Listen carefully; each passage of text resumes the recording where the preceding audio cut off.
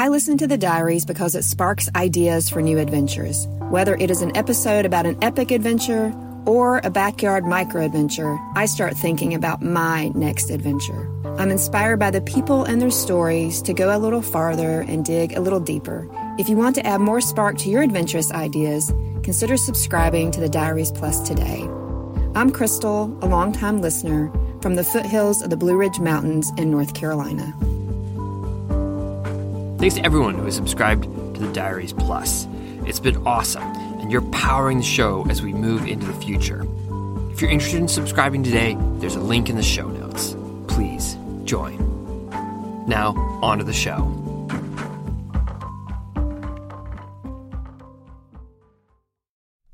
Matt, Ryan, and I munched on our breakfast and sipped instant coffee as we took in the peaks and pines of the North Cascades. Despite the warm spring days, snow still covered the upper halves of the peaks, and the glacial runoff forced the rivers and nearby falls to swell. A few wispy clouds decorated the bright blue sky. It was the kind of thing you put on a postcard. We slammed the car trunk, adjusted our packs, and found our way onto the trail. After a few minutes, we emerged from the woods and began to work our way up the steep talus field, switchbacking between large boulders and loose gravel. Some large clouds moved in and protected us from baking directly in the sun as our thighs started to burn from the approach. We finally arrived at the base of our climb and threw down our packs. We took a few photos, maybe a pre-climbing selfie or two, then set to work flaking out the ropes and organizing gear. 11 pitches of climbing, all bolted.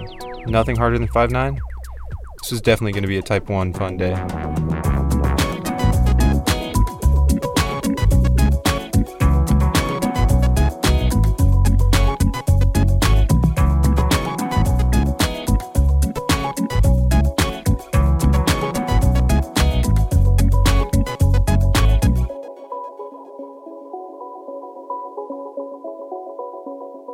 We had worked together at a climbing gym for several months, but this was the first day Matt, Ryan, and I had spent in the mountains together.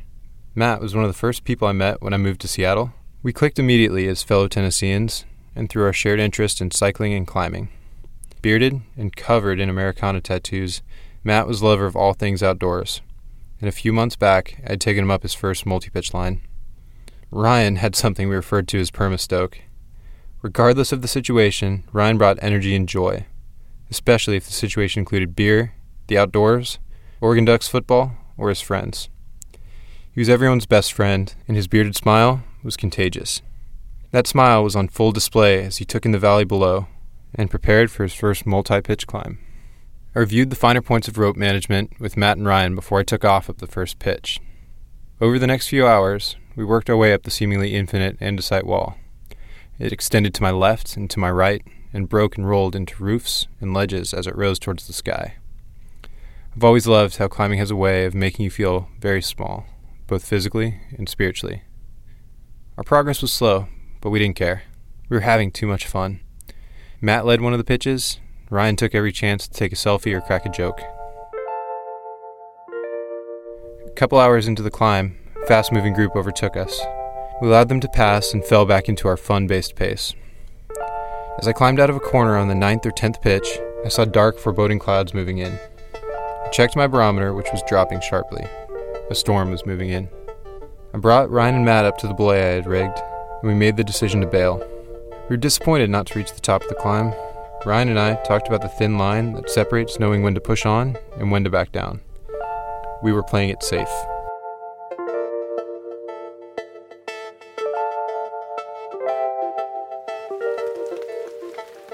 Rain started to pelt the top of our helmets, and the wind began to pick up as I started to work my way down, pleading with the ropes to cooperate. We opted to use both of our ropes to descend. That meant we could cover twice the distance per rappel, but also I had over 15 pounds and almost 400 feet of rope to manage. We made it to the final anchor, and I needed a break. Ryan volunteered to set up our final rappel of the day. He'd spent several summers rigging rappels like this for outdoor rec programs. One of our computer screensavers at work was an old photo of Ryan grinning ear to ear in the midst of an elaborate web of ropes and knots above a cliff line.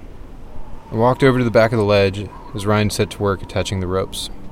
I tore open my pack and took a giant swig from my Nalgene, letting the cool water run down my face and onto my shirt. I pulled out half of a Cliff Bar that I had saved and stared out at the landscape below, my body tired and my soul full.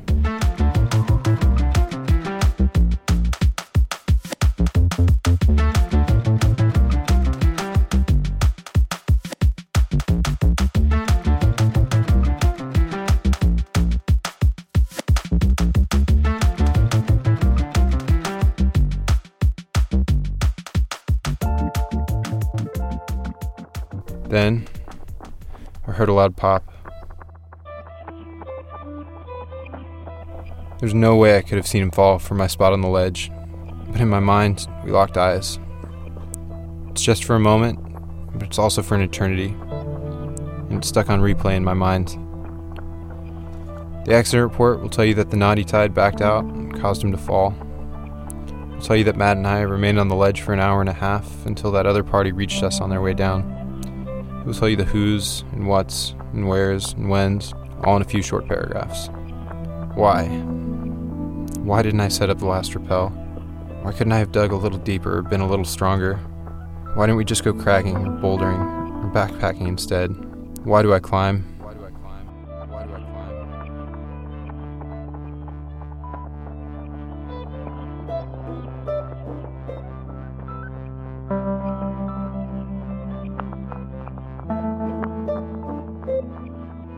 In the weeks that followed the accident, we celebrated a life well lived and mourned the loss of our friend. Ryan's life mantra was, "Let joy rule your life." These words were permanently scrawled across a whiteboard in one of his Oregon homes. Ryan packed more love and laughs into his 26 years than most people do in a lifetime. The memorial service venue could not accommodate the crowd, and people stood outside in the rain to listen to the stories from his closest friends and family. I wasn't strong enough to stay through the service. I missed him so damn much. I came and left and came back again. I stared out at the hills and trees of Ryan's Western Oregon home and thought about my friend. The hills and trees quietly stared back, provided no answers.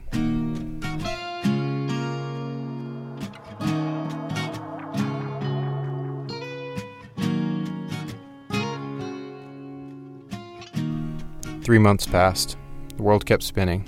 I couldn't find a pause button, no matter how much I dragged my feet. I hadn't touched rocks since the accident. I still wasn't sure if I even wanted to. If you'd asked me a year ago what it would take to make me stop climbing, I would have been at a loss for words.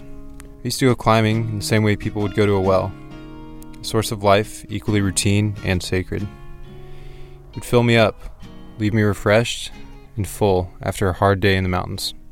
Hell, an hour at the local sport crag could make me feel that way. Now, it felt like somebody had thrown a bucket of shit in my well. After Ryan's death, I lost the appetite for moving over rock.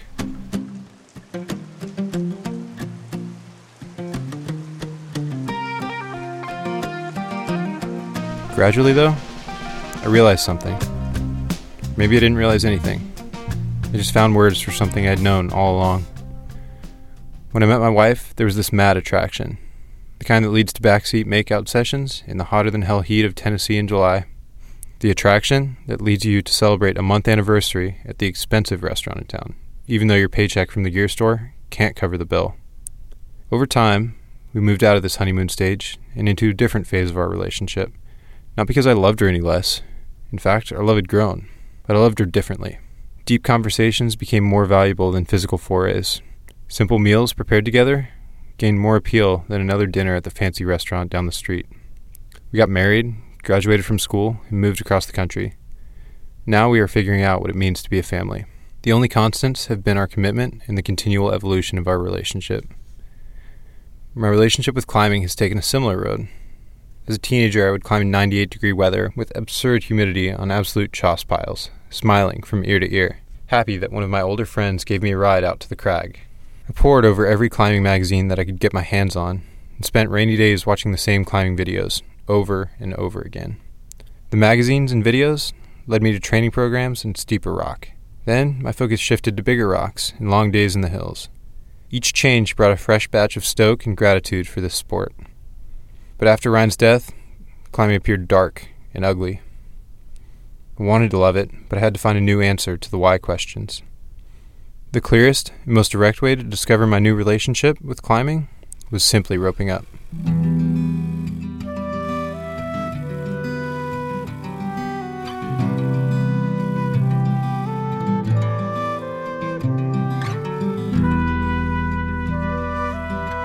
I found some close friends to head outside for a few hours after work. We decided to head to a sport climbing crag only a few minutes outside of Seattle. Another casual, Type 1 fun day. This day carried a little more weight for me. After a quiet car ride, we pulled into the crag's parking lot. Ryan and I had visited the same crag a few months back. looking to climb a few pitches before a day of work. I let my mind focus on the good memories of that morning, trying to keep it from slipping back into the nightmare of the last time I had been on a rope. I check my knot for the 4th or 5th time, clear my head, and pull off the ground. A few movements later, I clip the first bolt and exhale a sigh of relief. I feel equally at home and estranged, on a rope, delicately pulling down on small edges and mashing the sticky rubber of my shoes onto the rock, just as I have done thousands of times before. Several minutes pass, and I clip the anchors and yell down to my partner, "On you!" We did several other routes that day. On the 4th route, fear came sweeping back in, and the visions of the tragedy came rushing to the front of my mind. I was terrified, pissed, and nauseous all in one wild wave of emotion. I walked away, with no new answer for my why questions. It will take more than one afternoon at the crag for me to find these answers. I begin the familiar routine of packing my gear. Harness first, hardware next, shoes shoved between the hardware and the back of my pack, the dirty soles facing out. The coiled rope gets shoved in last, filling any remaining empty space. I cinch the pack tight and give it a firm shake. I lift my gear onto my back. It settles into place as I take in the woods around me. A little rhythm returns as I start the hike back to the car.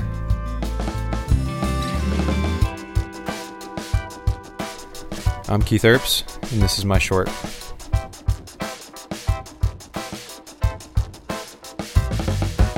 The Diaries would not be possible without the generous support of the good people at Patagonia. Thinking about starting a new business? Do yourself a favor and check out Patagonia's Business Library, a toolkit for shareholders of the planet. It includes 3 paperback books, Yvon Chouinard's classic manifesto, Let My People Go Surfing, tools for grassroots activists, and The Responsible Company. Learn more at patagonia.com/books. Additional support comes from Kuat Racks, innovative hitch racks, roof racks, and accessories to help get your bike to the trailhead in style. Check out their lineup at kuatracks.com.